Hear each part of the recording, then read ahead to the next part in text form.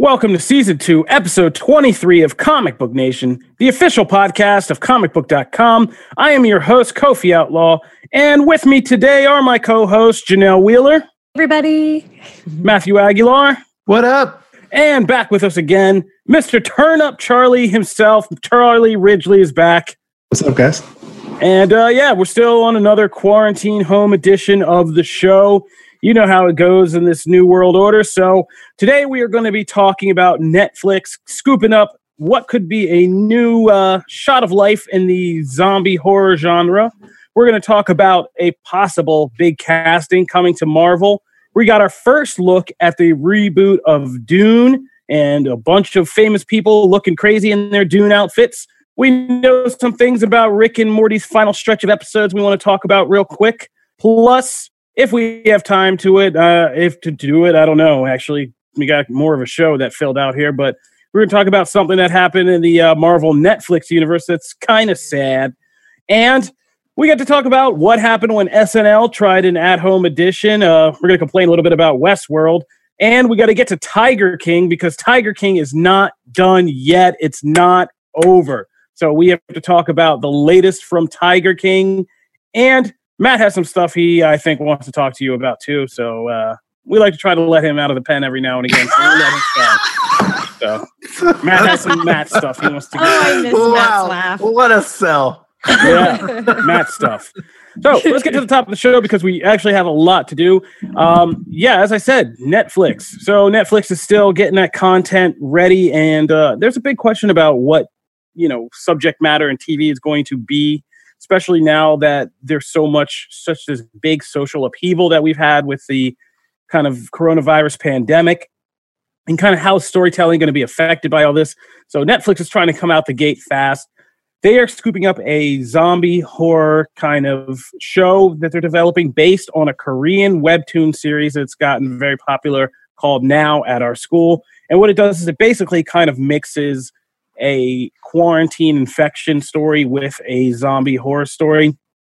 It's about a bunch of kids at school who get locked down in their school when it's revealed that the zombie virus is ripping already kind of in their town and infecting people, and they are locked down in this school.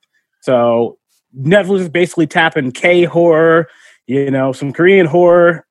They have a kind of completely kind of Korean creative team on this. And they're trying to maybe find that next Walking Dead. Anybody so underground that they read Korean webtoons like Now at Our School? I feel like that's something Matt would be like. I was into it. Why no? You're like Why a comic, is that me? because you're comic hipster. You're a hipster. Oh no! I've never been called a comic hipster. I don't think that's the thing. Well, it's scary accurate. I mean, people have just overlooked it for too long. Look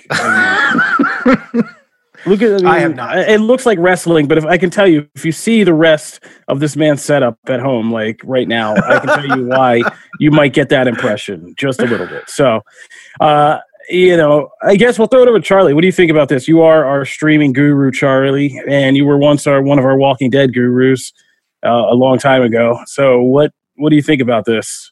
I mean, the zombie genre at this point it's really hard to make something quality people are going to care about because of The Walking Dead and because of how many properties have tried to emulate The Walking Dead.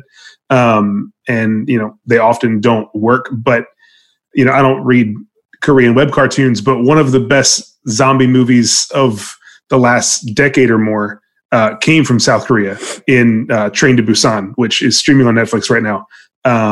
It's fast paced. It's crazy. It's scary. It's really, really intense. There's a sequel coming this year.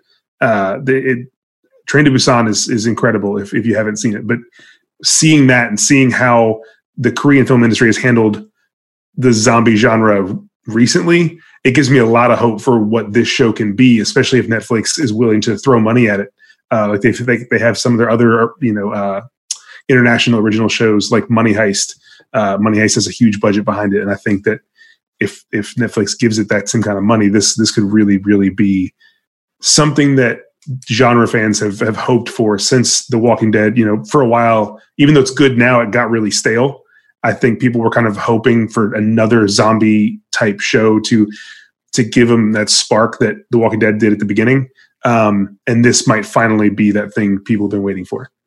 Janelle? Yeah, I think that The Walking Dead did try to do a spinoff, like a coming of age young community spinoff. It's called The Walking Dead World Beyond. Yeah. And honestly, all I've seen is previews from that. And I just kind of like rolled my eyes because I don't really care about their story. Like I like The Walking Dead for what it is. Fear is cool. It's its own thing, but I don't want to see this coming of age zombie thing in my world of The Walking Dead. So I actually look forward to this one because it is kind of the same coming of age quarantine angle, but I'm actually interested in this for whatever reason. I'm super interested in what they're going to do here for sure. I mean, yeah, I think it's the same thing for me. I think this will be different because I think this will be one of the first things to actually play up on the quarantine isolation experience and kind of add that to it. And it quickly becomes a metaphor for something like the coronavirus pandemic and, social distancing, which is what the best horror is made out of. And so I have faith. Netflix knows what it's doing. That's why it's still king. Wonder what other kind of shows are going to come out now, or what out a lot of developing. Horror Korean series, but no, there are people. The discussion's already happening in Hollywood. We have some on comicbook.com. You can start to see, people are already discussing like how do you incorporate the fact that this happened into like Star Trek and in the history of Earth, that this was a real part of our history, and how are other people are. There's already the Office makers or producers are already making a Office coronavirus. Wait, are you talking about Space Force? No. The makers of the Office have already started developing a workplace comedy based on like the new reality of the coronavirus and like no way. Zoom. Yeah, guys, don't read comicbook.com. Wow. It's basically a whole show of that that Zoom sketch on SNL, but exactly as a whole series. Great. Kind of like running a business in the post kind of in the coronavirus reality, kind of, in that whole thing, and how to maintain workplace relationships and that kind of thing. So so they're already hard at work. Hollywood's not wasted any time. They're on it. Like I told you, they're not sleeping during these times. We all think, oh, there's nothing to talk about. And now Hollywood's on it. So they're going to make money off this coronavirus once we all hopefully survive. So speaking of making money and moves while we're all kind of on lockdown, there's been the rumor that something we've all wanted to happen could possibly happen, that John Krasinski possibly meeting with Marvel Studios, right? I guess that over Zoom, they're having a little Zoom meeting. Could you imagine doing a screen test over Zoom for Marvel? You'd be like, their Zoom getting hacked. It'd be like, my life is great, casting? FML.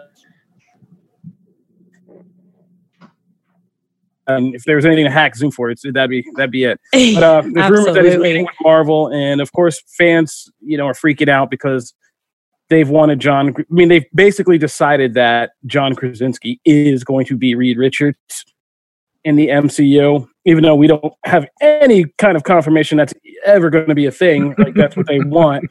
So this is like what it is. So now people are kind of freaking out. So Geeks Worldwide kind of reported it that he met with Marvel Studios virtually because Marvel Studios, the train ain't stopping, like I said. So they're still at it. And we don't know what it would be, but I mean, he's expressed that he would love to do it. He'd love to join the MCU. He basically said, I like money. And so, is there anybody else? I know Jim Viscardi, he isn't here, but he wanted to throw grenades from the sideline. Like we're in the freaking Modern Warfare battle zone gulag, and he's got a fistful of rocks and like. So he doesn't like this casting idea? According to Jim, now Jim says things in ways that sound like their general opinion, but they're really just Jim opinion. And so he said that like he basically would love. He doesn't think that's the best thing for John Krasinski to play. And I was just like, really? They literally started drawing books to look like this guy. Well, I guess that's my biggest thing is, and we'll get to Jim's little mini grenade. Yeah, in a minute. Like my biggest thing is like, aside from since Samuel L. Jackson, has there been a character like a comic character that people have been like, no, he is. Like, it's a foregone conclusion that this will happen, that if there's ever a movie made, this will happen. Because, like, that's what happened with Nick Fury, but that's because an artist started drawing them as them and then got sued in the comics, like, way before movies, right? So in this case, like, has there really been another character like that? Like, John Krasinski, I agree with you, has been just like, it's de facto he is. Like, everyone assumes. There's so much fan art of Krasinski as Mr. Fantastic. It's ridiculous. There's also fan art of Emily Blunt as Sue, but like that hasn't taken over as much. I think because she's turned down two different roles in the MCU. So people are like, she'll be choosy because she's Emily Blunt. Yeah. True, but like, true. I haven't seen that level of, like, now I feel bad for whoever it ends up being, because like I don't know if Krasinski will do it, but whoever, if it ends up being somebody else, I actually feel bad for them, because that sucks. Because like this thing has been set start so drawing high. their face like John Krasinski on posters, and then I don't think there's been a situation like that, like you're talking about. But the only thing I can kind of relate it to, fans are so divided about everything. The only thing that has been so universally like, we all want this one thing, it was J. Jonah Jameson in the MCU. That was the one thing. Like, if you bring back, J. Jonah Jameson, it has to be J.K. Simmons. Like, that's the only thing we accept. Like, everyone universally kind of agreed on that.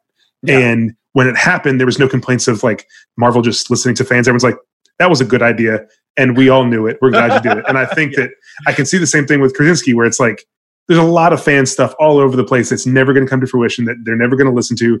The Krasinski thing, I think, is one of those. I don't necessarily think they listen to fans, but fans are talking about it, and they're not going to shy away from it because of fan conversation. It's like, no, he's a great fit for the character, I think. Let's remember, he already has a relationship with Marvel. He had a contract ready to sign for Captain America. I was on that beat.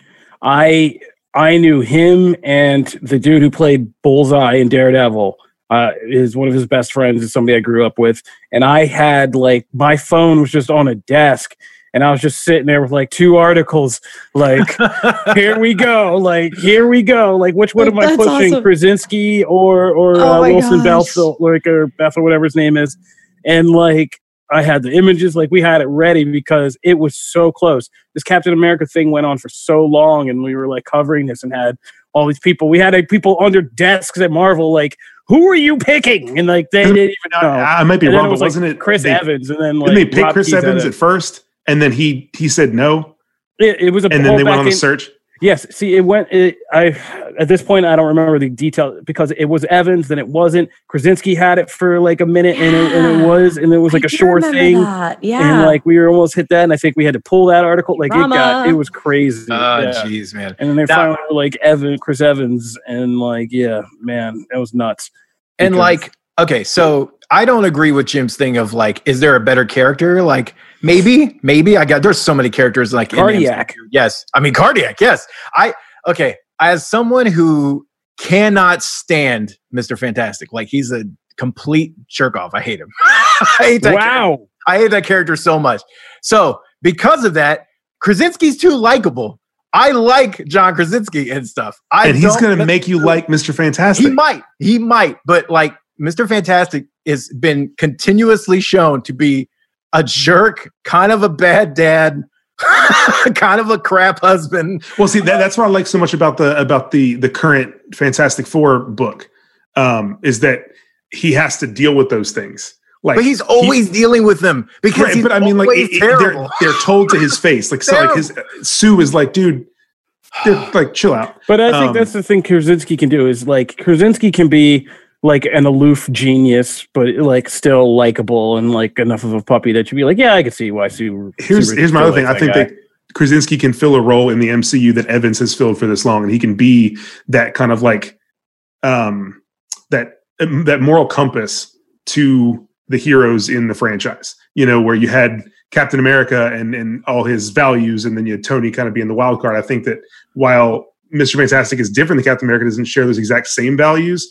The kind of read that I see Krasinski playing would be one that can kind of, someone that holds the team together and kind of says, hey, like, we have to do the right thing here and keep pushing people towards the right direction.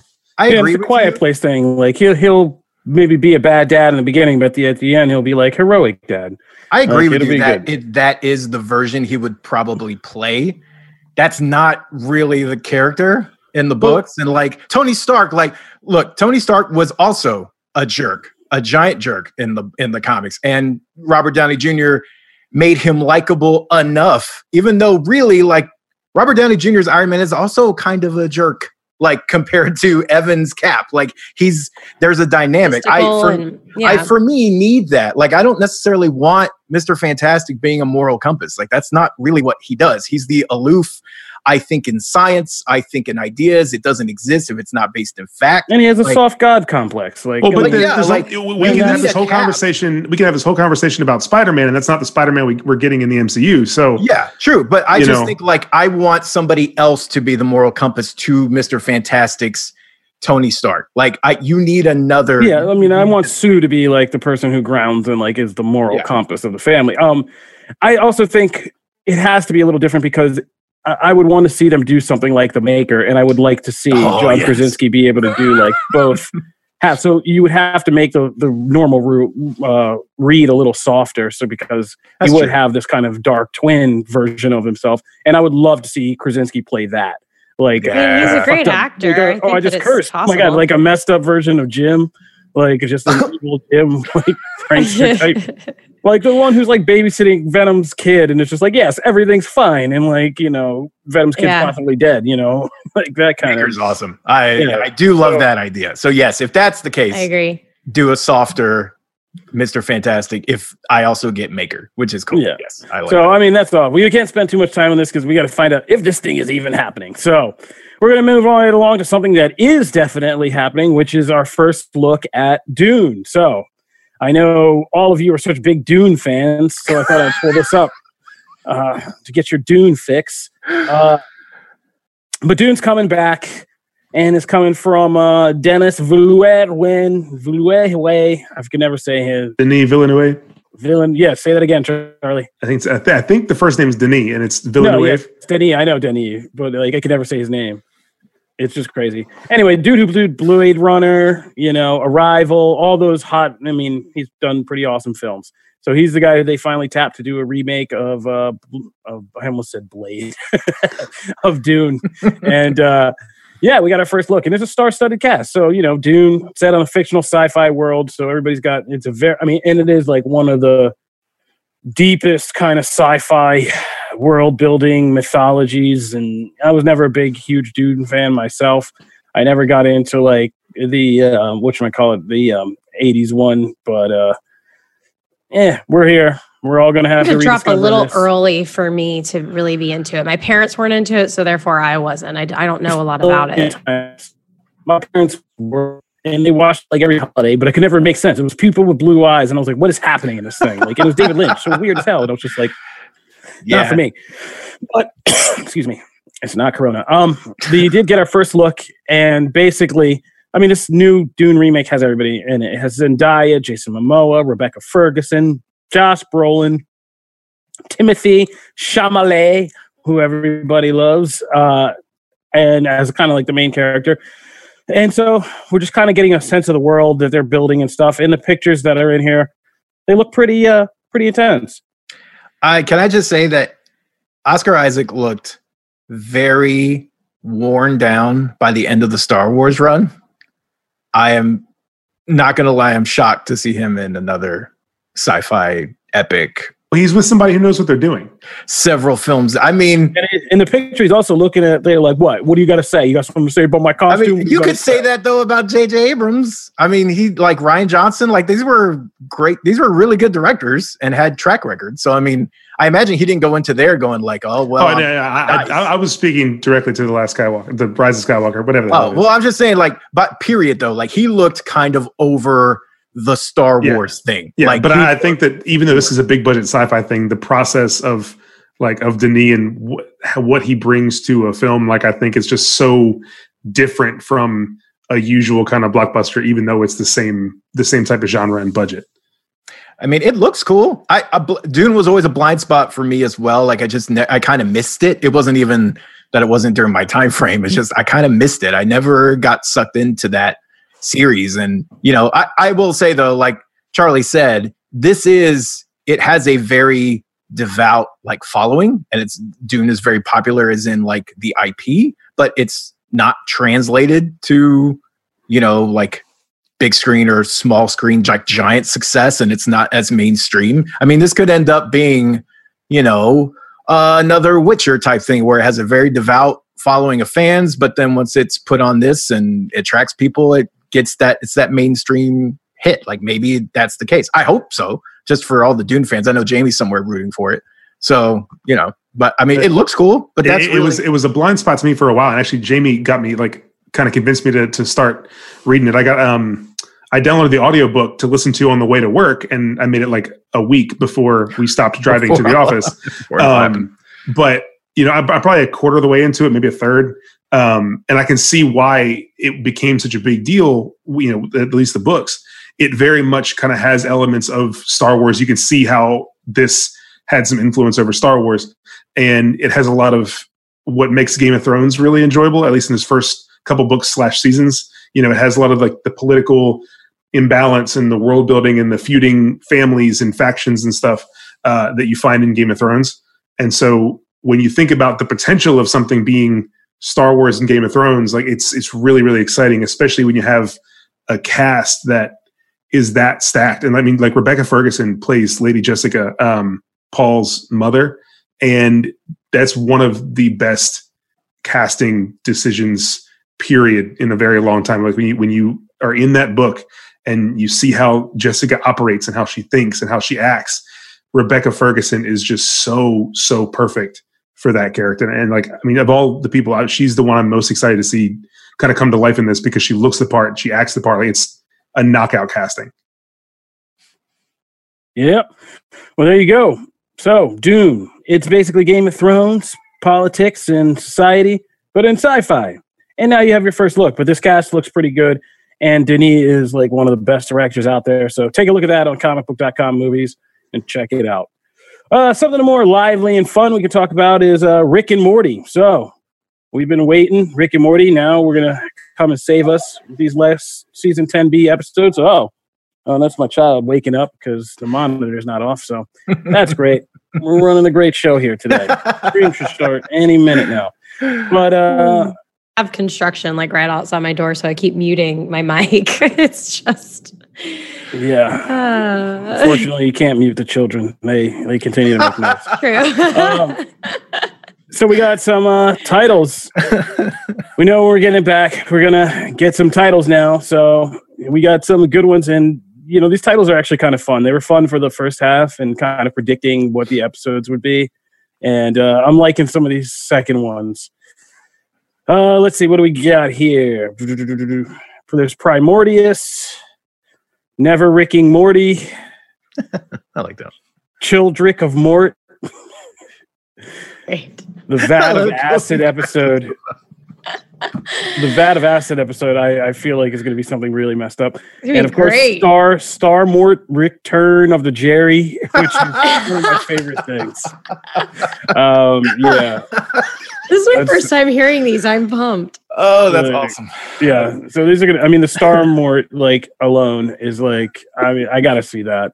If that's any kind of great Star Wars riff, I wonder what's gonna be. So, yeah, I actually did a rewatch of Rick and Morty season 4. I was pretty hard on it in the beginning, but I did a rewatch and I've actually liked it more since I've been. I told you it's good.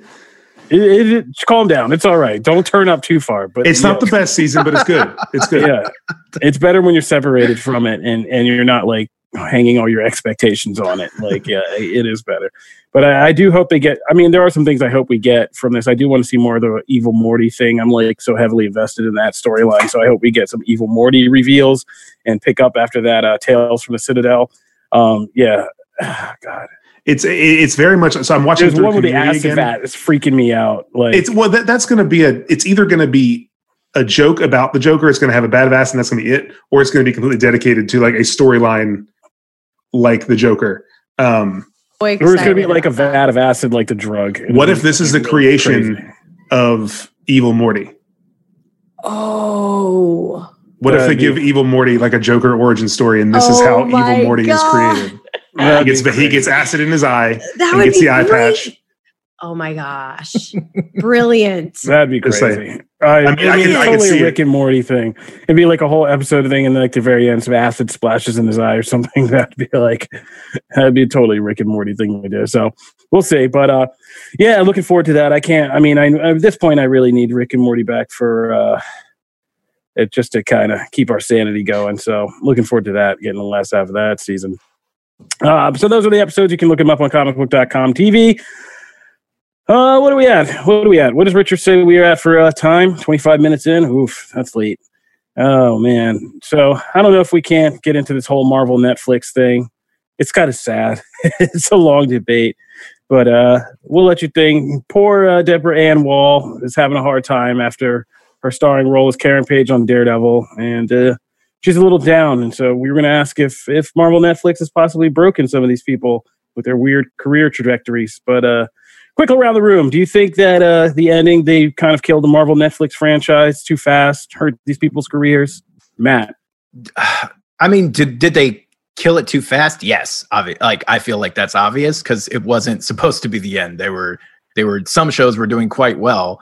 As far as hurt their careers, I mean, yes, from a personal standpoint, absolutely. I mean, if you have a hit role in a show for 3 seasons and you're riding a high and then someone just goes, nope. And it has nothing to do with you.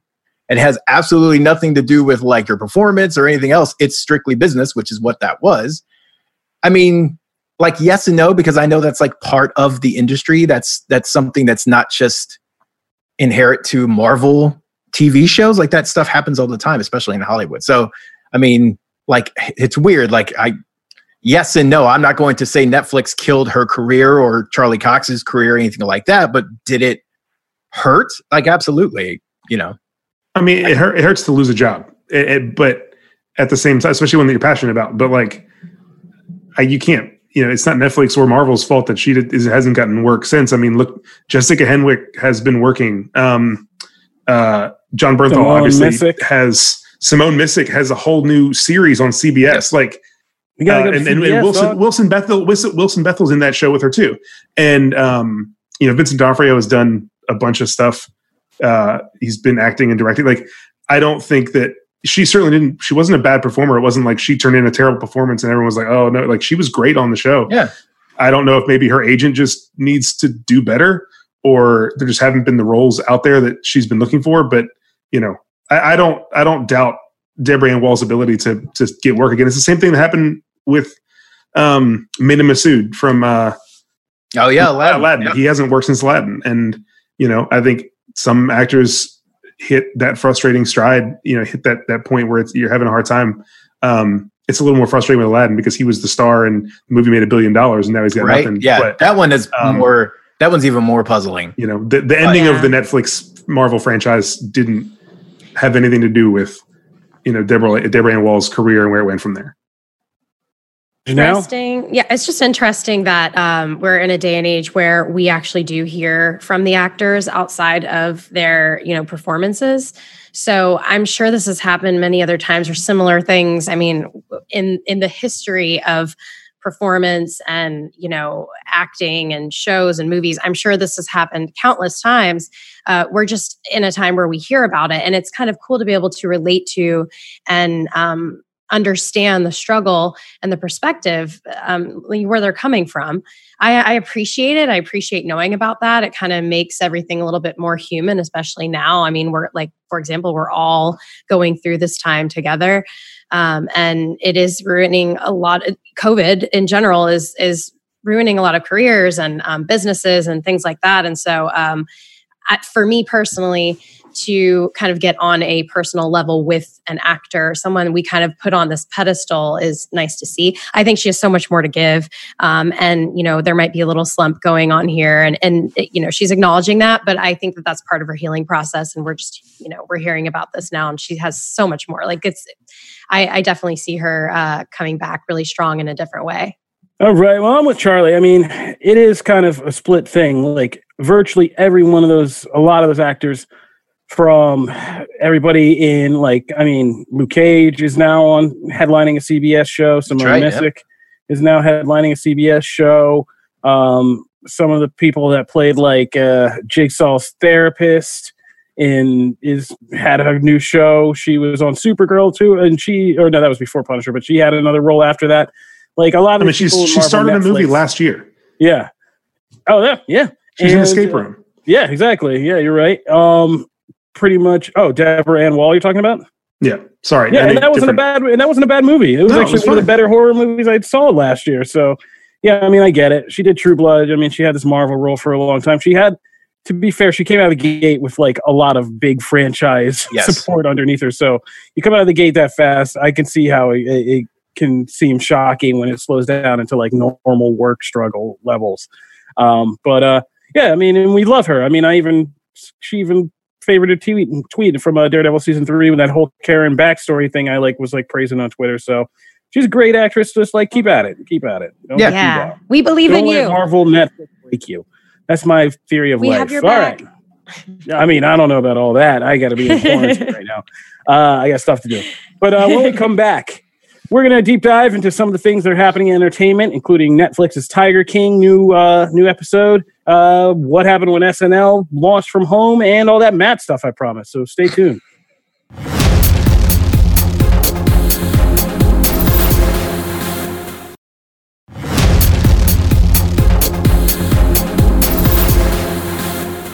All right. So, Charlie, I brought you on today because I thought you'd be a good person to appreciate. And just quick, do kind of a visit. What'd you think of SNL at home this week? So I did like I did most weeks with SNL. I didn't watch the live episode. I kind of put the skits in a playlist and just kind of watched through them. But I think that they did about as great of a job as they possibly could have in the circumstances. Was it like the best episode of SNL ever? Not at all. But some of the skits were really fresh and fun, and they found really interesting ways to use the technology that they had. The talented people were still thinking. Kate McKinnon is always awesome. And she really got to highlight that in some skits. I thought the Ruth Bader Ginsburg thing wasn't that funny, but you could tell she's having fun with it. It seemed like hey, Kate, you can just do something because you're Kate McKinnon and you can do whatever you want. But like she was really, really funny on the Zoom call thing with Eddie Bryant, where they were the secretaries trying to figure out how to use Zoom. That was really great. I don't know if it was in the episode or it got cut and was just on YouTube, but the Kyle Mooney audition sketch, whenever they let Kyle Mooney be weird like he is, it's really, really funny. And he was like, it was some old 1993 audition thing where he was a stand-up comedian auditioning for some Elmer Fudd movie. And it was just, he was really sad, but he was trying to hide it. It was so funny. It got cut? It wasn't, it wasn't in, I saw the Hulu replay. It wasn't in there. Kyle Mooney's sketches get cut all the time, and it's really disappointing because Kyle Mooney's very, very funny. And he's so awkward. It's so great. I don't know. Having weathered through a lot of his like weird him and Beck Bennett skits of like them just shooting home videos, I'm like, that stuff's Beck. I feel like it's such a different style of comedy than Kyle, and when they put together, they kind of cancel each other out and doesn't work. Yeah. But just solo Kyle Mooney stuff. Brigsby Bear was a movie from a couple years ago that was so underrated. People didn't talk about it. Very, very funny, unique, weird, great movie. I'm trying to sell Brigsby Bear on this show. Brigsby Bear's great. But Kyle Mooney's really funny, and they gave him a chance to do that with this sketch. Right. He's all right. Let's talk about the real breakout star this week. Chloe Fineman had the greatest week this week. Chloe Fineman's always pretty good. What's that? Yeah, the master class. Oh my gosh, that was my favorite. There you go. Boom. Chloe, this was Chloe Fineman, and she's been bubbling really quick. Like she's been coming up fast. She was great in the Bond sketch with Daniel Craig as like a Bond girl, but this was like her week to break out. And that master class thing where she's Carol Baskin and Timothy Chalamet. I loved the JoJo. You probably don't know JoJo. Yeah, Dancing with the Stars. Like and that was just her at home. So this was a good week for her to kind of make that play for being that next Kate McKinnon. And Heidi Gardner has spent all season establishing herself as like the next big SNL star. I think all season long we've watched Heidi Gardner. It's going to be Chloe Fineman. I mean, I think both of them are going to be great. I'm just saying. There's only room for one. This is another showcase. This is like four of them just take screen time. Heidi Gardner, Melissa Villasenor, and it makes me mad because Heidi Gardner is very funny in every skit she actually gets to write and shine in, and she doesn't get to do it very often. So, as Charlie's, but Kyle Mooney, she's just like Kyle Mooney. She's adorable. When you have someone who's good at really, really awkward comedy, I feel like SNL doesn't often know what to do with them. Yeah. And they kind of get put off to a corner. And, you know, that's what was so big about the previous, like the 2000s era cast, you know, when people like Kristen Wiig and Bill Hader and Adam Sandberg and especially Fred Armisen, like they took their weirdness and they like forced it onto stage. And, you know, I want to see that from this cast. I think there are people that are really great on there, like, you know, Heidi Gardner and Melissa Villaseñor and Kyle Mooney. And it was a great weekend update too. Whenever Colin and that was Michael do the weekend update was great. That was my whenever they make each other read their jokes. Those are great. Those bits are always so good. The laughter was a little cringy. Like I felt like they were trying too hard to laugh at the jokes. The people that were on Zoom, like ah, ha, ha, ha, like they were like eating their mics, but it was good. I did love that Tom Hanks addressed that in his monologue. It was great. And was like, the laughter's a little like, which I also thought was great, by the way, just like addressing everything that was going on and like the way only Hanks can, especially as someone who went through it. Like it was great. I thought it was a lot better. I wasn't necessarily looking forward to this episode, but I thought they did a really good job. So. Yeah, the one thing I think I'd like to see is them to have a host next week that actually participates in skits, because I think having a host is part of what makes SNL work week in, week out. And having someone next week that is actually in. I'm surprised they didn't have Stefan back and have Bill Hader come in and do like Stefan talking about quarantine and things like that. Like you're turning up too far. We don't turn up. We don't have time for all this turn up about SNL. I just love that Kobe got so angry at Brigsby Bear. Like, we're not going off in a Brigsby Bear lane. Like, all right, let's pull it back. So, Janelle, you wanted to do a quick shout out about Westworld, and you know, I'll do a quick one, drive by on Westworld. Westworld, I mean, I think it's lost its magic. I think it kind of sucks now. I'm going to watch this third season because it is, but them taking it out of the park and the whole kind of themes about reality and stuff and trying to do this dystopian sci-fi thing. And they tried to throw a big action sequence in this one this week to kind of sell it. And it was just kind of like, not really with Speed chase with no driving. I'm not really, I didn't come to Westworld for like action and things like that. So, you know, it just felt like a joke when he got drugged. Spoilers. By the way, lots of spoilers. When he got drugged, the use of music was so jarring. Like random songs that we have never heard in stylings we've never heard on the show. Yeah, well, to put in context, Aaron Paul's character gets drugged with this psychotropic drug that's called genre, which is basically something somebody created for TV so that you could fit multiple different movie genres into one drug effect.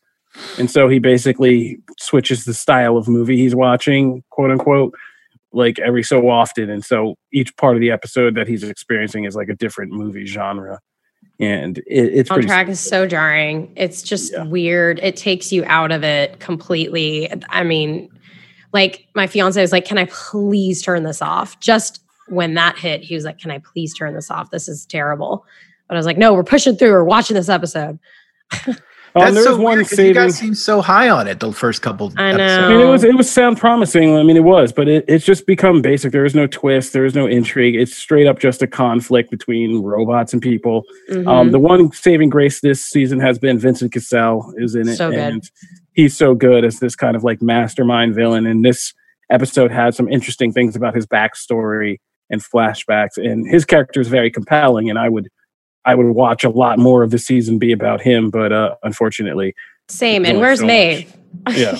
And like the whole thing's like, it's just basically Dolores being the Terminator. And I'm sick of Dolores. And it's as good as any Terminator movie has been lately. So I do want to point out, just based on a fan vote on IMDb, last night's episode is the second highest rated of the season so far. Yeah. Well, or Sunday nights, whatever night it was. Yeah, I can imagine. They saw car chases and explosions. They were like, awesome. The second half of the episode was good. It's just the front was so weird and hard to watch that it kind of messed up the whole episode for me. And that's a good segue for weird to hard to watch is to one of our main topics is Netflix Tiger King. So Tiger King is not done yet. We got a new after show special, which I couldn't figure out when I was trying to do the show notes. I hadn't watched it yet, and like what this even was. So I sat down and watched it, and it's called Tiger King and I, and it's an after show kind of recap special with Joel McHale hosting. I don't know why, that was just random, but he's there. He's hosting it because Netflix Community now on Netflix. That's got to be why, because there's no other reason. There's no other reason, right? I mean, he's a big fan of Tiger King. I think that there was that Netflix saw that. Is he? Because you wouldn't know it from his hosting ability. No. Like, anyway, I'm just saying, like, that everything he hosts, he comes off as like he could care less about being there. I know that's kind of his thing, but it is annoying to watch. Have you ever watched Community before? Community's great when he hosts things. I mean, but that's his character. He got the job for doing the suit, and that was his. Matt said that's his shtick. That's his thing. But it's not good. I mean, he was kind of a weird host for this, but he was unafraid to ask some of the questions that we needed asked. And Tiger King and I is actually pretty good because it did address a lot of the things like, we were wondering about audibly wondering about on this podcast, when we were going through all the reviews and spoilers about, how certain people feel and specifically how people take it now that they've kind of seen themselves, which was my favorite part of kind of hearing this. And just seeing how which people reacted well to it, which people said it was like kind of BS, and which people said other people were saying it was BS because it was really well done. And just getting some of the factoids out about this. And yeah, after seeing this, I agree with our feature that Nicole Drum wrote up, she's been getting some flack online about this, but we wrote up a feature called, Stop Making like Joey Exotic like a lovable cartoon character or something like that. And yeah, after you start hearing the things that people are actually saying about this guy in the special, like it's pretty much the truth. We should not be making this guy like some kind of folk hero. Like he's the worst. I mean, he's like the worst in every type of way. He just like drugged teenage boys with meth so he could like sexually exploit them. Ran like a crazy crooked zoo, screamed about murdering this woman that he clearly wanted to kill for like a very long time. And we find out, and I think this is the most telling thing that like kind of really brought it home to me is the journalist guy, Rick. What's his name? I forget. Rick. Yeah, it's Rick. Anyway, so the guy, the journalist guy, Rick, when he was just kind of saying like the real character of Joe Exotic is not like some animal lover. That like the two cats he was like posing with, one's like blind and like one was tranquilized, and it's just like this guy actually hated animals and he like shot a tiger in the head because it got aggressive with him and he was scared of it and like. I feel bad for that one zookeeper who's like haunted by the looks of the dead tigers in his dreams. Like, but like that's my core issue because I agree with you like completely, and I feel like you should actually go read Nicole's piece like ASAP because it was really good and it brings some of that into light and it brings some of those things into light that I wish the Netflix documentary that had multiple episodes and money behind it had also done because it's like they kind of. Like this was sort of a weird like retcon to me. Like you rode the hype of the sensationalized caricature that you kind of built up in your show. And then you did an after show with the two people who like people really want to hear from. Neither one is part of it, obviously because Joe's in prison and also because Baskin like doesn't like how she was portrayed and doesn't want anything to do with it. But then like you get all these other opinions and like closer insight and it's like, oh, this was really terrible. Like, and it provides necessary context, but that's also context that kind of needed to be in your show. So it's weird especially to me the like suicide. Yeah, like there's stuff. I had no idea that he didn't mean to shoot him. I knew that. I remember because get that. They said that in the thing he was surprised and the way they talked about him, they kept saying like he was an idiot and like he didn't mean to. Right. Well, they play it up as he's this stupid clown. Yeah. But again, it's not that simple. And this lays out some of those things in better detail and less production budget than your full thing. So like I understand why Netflix did it because of course you're going to ride that gravy train and there was additional insight to gather here, but it's also kind of like a referendum on the original documentary that maybe that was a little too popcorn and you guys didn't quite do what you should have. Well, yeah, I mean, I think the most interesting thing for me was hearing people kind of confess. Like, I was surprised how much overwhelming consensus there was that, like, no, like, Joe is a POS and Jeff, I'm cool with Jeff, like, and working for Jeff.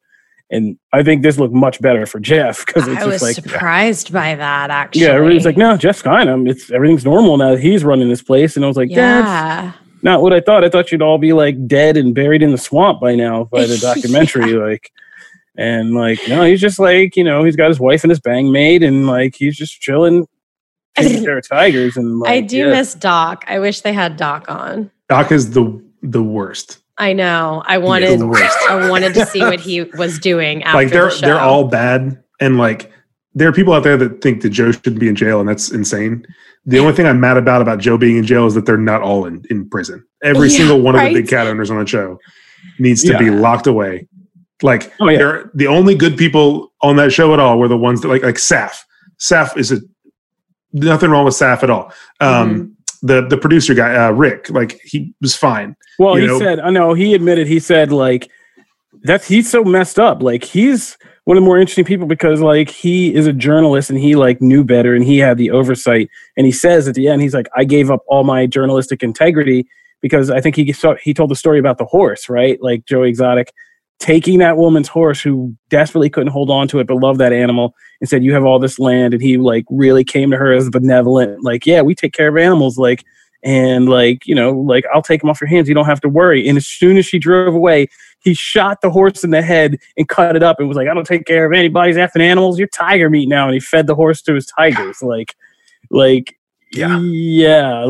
Rick saw that, but so that guy knew that. Yeah, he did wrong, but I don't think he's not telling anybody. I don't think he's like some evil, abusive. No, he's the guy who's like he's abusing himself. Like he's haunted by it. Like he's just like I got stuck. He's a guy who feels like he had that cult experience. Like he got sucked into a cult, and he knows even with his journalistic kind of overview, he still got sucked in. It's like, yeah, I lost myself and now I have nightmares about it in Norway or whatever. Like, yeah, so I don't know, man. It's a crazy place, Tiger King.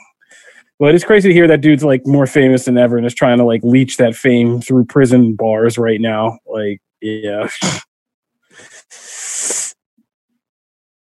Thank you, Netflix. I mean, I'm going to be honest. As much as I was into the series when it started, like once I ended it, I was like, all right, I'm good. I have not watched the reunion show.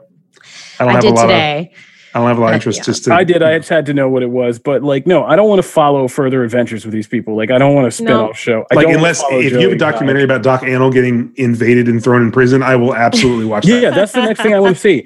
I want to see this one inspire more investigations that, like, then Tiger King, Fall of an Empire. Like, yeah, show me that. Show me when we start closing these places down and a bunch of these people get arrested. But I mean, you've got the Kate McKinnon thing coming. Yeah, the Kate McKinnon thing, the Ryan Murphy thing. Yeah. There's a lot coming. So God, I know. It's going to be like the next Duck Dynasty. They should have done this before the documentary dropped.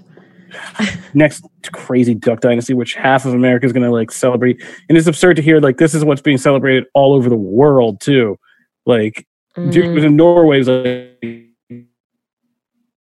down the street because it's a big thing in Norway. I was like, oh my God. Yeah. Like, they're gonna think I saw there was one silver lining, I think, about the timing of it all. That I think for Caroline Framke with Variety, she wrote a piece similar to Nicole's about like, we don't need to humanize this anymore. Like this is pretty terrible and we're not acknowledging that. But she mentioned in there, like, it's probably a good thing that it came out in March or February, whenever it did, because hopefully there's enough time between now and Halloween that we can avoid every other couple on Instagram going to Halloween as Joe Exotic and Carol Baskin. You've obviously never been to a frat Halloween party. But the timing, at least, I think makes it, there'll be less than there would have been if this would have come out in like August. I mean, there won't be. Let me just lay out to you Alpha Sigma Phi, my butt's like Tiger King themed Halloween party.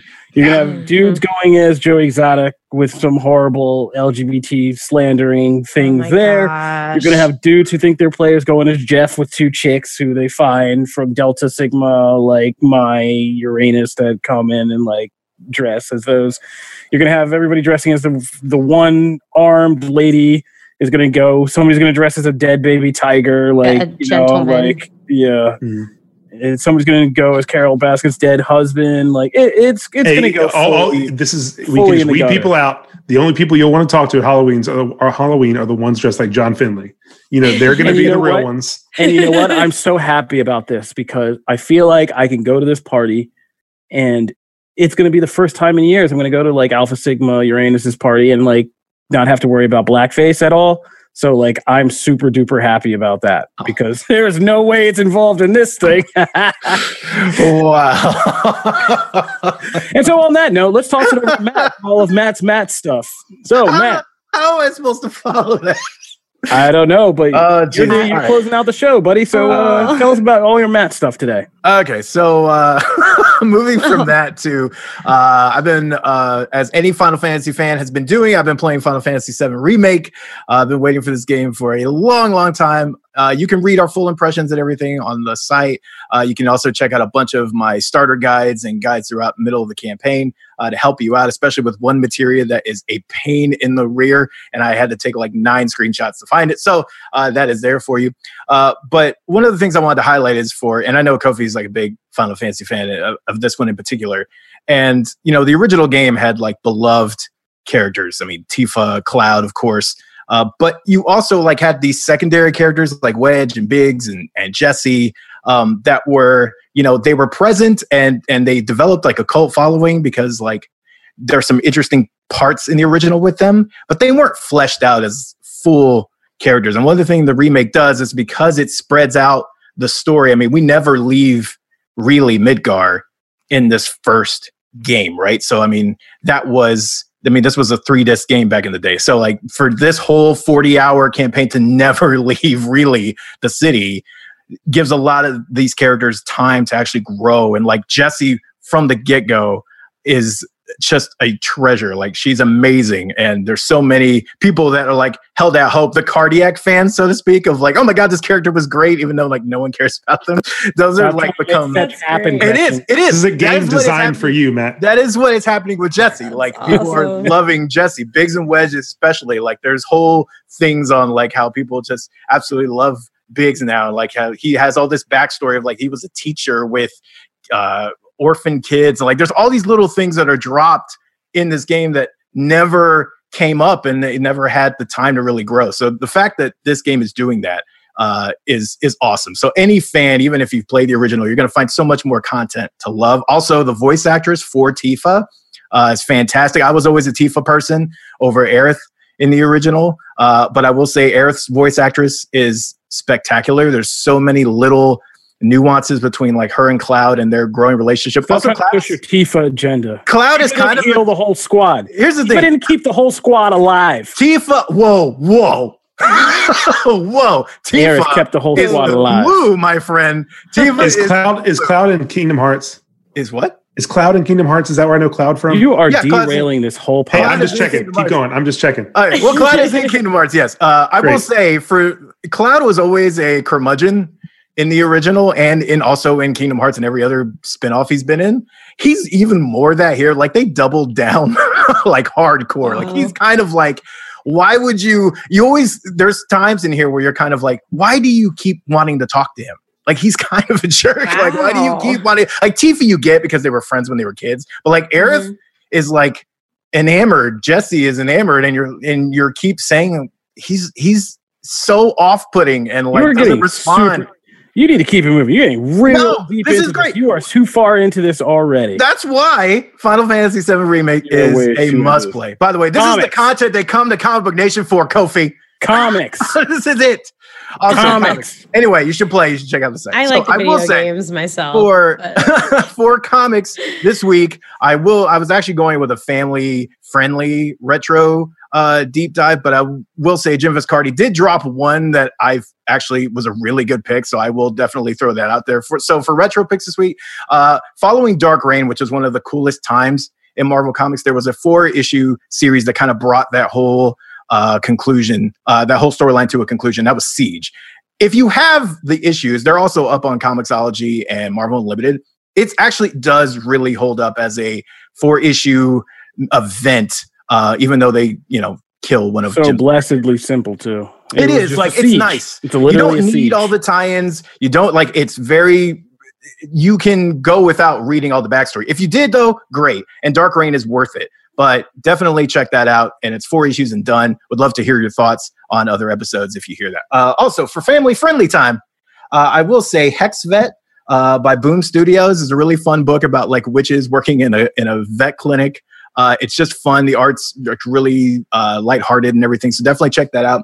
I will also say Green Lantern Legacy, which is one of the formerly known as DC Inc. books, but DC's young adult line, is like a very sweet story about family and a new Green Lantern, but it finds a really personal way to the writer actually lost one of his family members before he wrote this book. And so you can really there's a lot of heart in this book.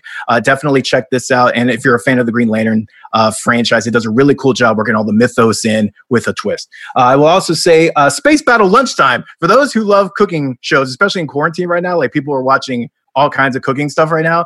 Space Battle Lunchtime is essentially like an arena space weird mashup, but it takes it's a food competition, but in space with alien races and all kinds of stuff. And it's just a really fun, lighthearted book. So these are all ones that all ages can read. So if you've got the family sitting around, you're looking for something, these are definitely ones to check out. As for new books this week, there aren't that many. DC does have 3 releases coming out. We have Batman The Adventures Continue #2, which is the continuation of the animated series. We also have Teen Titans Go to Camp #8. And then we have Batman Volume 12, and I know Kofi will love this, The City of Bane Part 1. So that one is out in trade digitally. So if you heard our previous podcast where we kind of dove into those Tom King stories, this is the thing that really brings it all to a crazy conclusion. This is Part 1, so you can definitely check it out one place. So that is comics. Comics. All right. Thank you. That'll do it for this episode of Comic Book Nation. We want to thank you guys for tuning in. As always, we are still putting up episodes every Wednesday, every Friday on comicbook.com, where you can subscribe to our RSS feed and get regular updates about the show. If you're just now getting in with us because of isolation and quarantine, which we've had a fair amount of you who just jumped on board, welcome to the show. You can also find us on your favorite podcast listening platform. We are on Spotify, Stitcher, iHeartRadio, Google Podcasts, Google Playlist, and iTunes. I should probably say that. That's the small one we're on.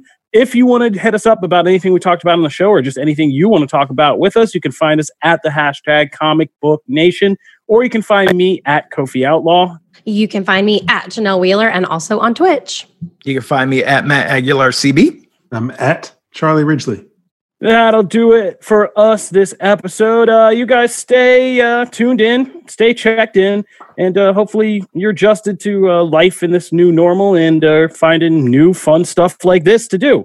We'll see you guys later this week. Next episode, I don't really have an outro. I'll still be here. Might not even go anywhere. Might still be in this seat because that's just what we're doing now. So see you next time on Comic Book Nation. We're out of here. Peace. Deuces.